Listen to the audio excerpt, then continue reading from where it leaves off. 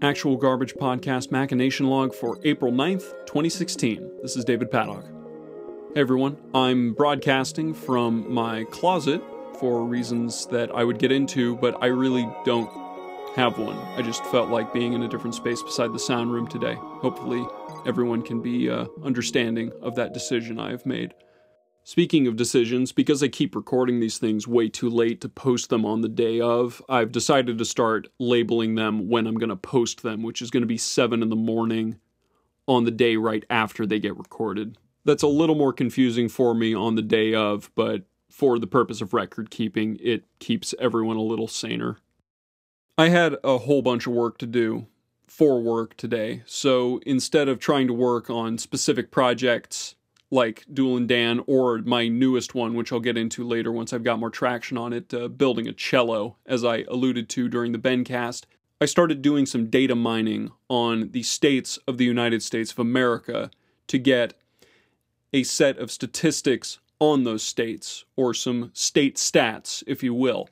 I'm a huge fan of Excel spreadsheets. I have been for a long, long time. I like massive reams of data on my screen. So the states seem like a good, well-varied, rich set of data to pull from. And I'm vaguely certain I've actually made a spreadsheet like this before, but because of the way that I continuously purge my computer, that information is almost certainly gone, and regardless, it would be out of date. So I went on a little journey. I went to most of the government websites tend to have the most interesting information, but there's also, of course, Gallup and Pew and all sorts of other places, and I've just started aggregating this information. I don't think I'm done with this particular project. There is so much information to parse and to aggregate, but right off the bat, I am pretty satisfied with the first set of data that I've collected, and I will indulge you with some of my findings in a minute. But first, I'd like to take just one moment to address the major polling and census organizations of the world.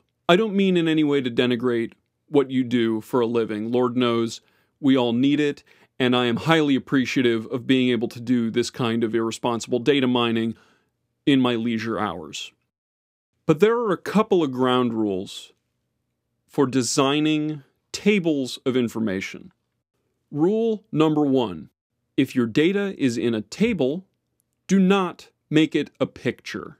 I understand that mobile sites kind of suck at formatting stuff like that, but if I can't select the numbers in your chart, what you're telling me is that I'm not interested in the numbers, so don't put them up there at all. Just make it a dumb picture with colors on it, which, by the way, that's rule number 2. If you have all the data at your disposal, if you're not just a regurgitating website like the Daily News or wherever the hell most of these tabloid-esque sites, not to specifically denigrate the Daily News if that's even a website, but those pictures, if you're not, link back to the original source. Don't just put stupid, colorful pictures up, because all that does is make it even more depressingly obvious how superficial your reporting is on a subject when you won't even link back to the original source for the picture that you probably didn't create from the data you didn't check. And to keep this podcast from going too far downbeat, I mean, I don't want to rag on these people too much. They mostly do a good job. But I do feel this needs to be said. Rule number 3, if you have your data in an Excel spreadsheet and you merge row cells or have the urge to merge row cells, you have lost control of your data and you need to rethink how you are presenting it, because you are about to make it impossible for anyone to reorganize that data to fit their purposes if yours happen to be inscrutable, and given that you are merging row cells, your purposes very well may be inscrutable. But anyway, with that stuff out of the way, we got some cool stuff, and I want to dig into it. For today, I want to focus in on 2 specific interlocking sheets produced by the U.S. Census Bureau, the U.S. exports of goods by state and the U.S. imports of goods by state. I really like these documents. I'll actually link to them in the podcast notes because they are so full of abbreviated jargon, and I love that kind of stuff. It is absolutely loaded with it. These sheets show the top 25 exports and imports from each state, with their valuation from 2012 through 2015 and a variety of permutations on that information. But for our purposes here, it's fine to just focus in on the little high-level things that you can get out of information like this. You can tell a lot about a state from what it's bringing in and sending out. For example, Missouri, top import, crude oil. Top export, petrol oil. You know, I can see their game. I know what's going on there. That's pretty straightforward. Let's keep going down the list. New Hampshire, top import, live cattle. Top export, meat of bovine animals, unquote. Again, super straightforward. Everybody constantly complains about how complicated the economy is, but I mean, from the looks of it, it's basically just a giant game of Factorio. Some of them are a little more suspicious than that. Idaho's top import, integrated circuits. Its top export, integrated circuits. You probably, because you're a bunch of stereotyping jerks, thought I was going to say potatoes or something, but potatoes is actually way the hell down on Idaho's export list. They only move $59 million worth of that stuff. They move $797 million in integrated circuits, but apparently they import and export integrated circuits, so I don't know what the hell Idaho's racket is where they just like put their Idaho stamp of approval on it or something. That seems suspicious. Someone should probably look into that.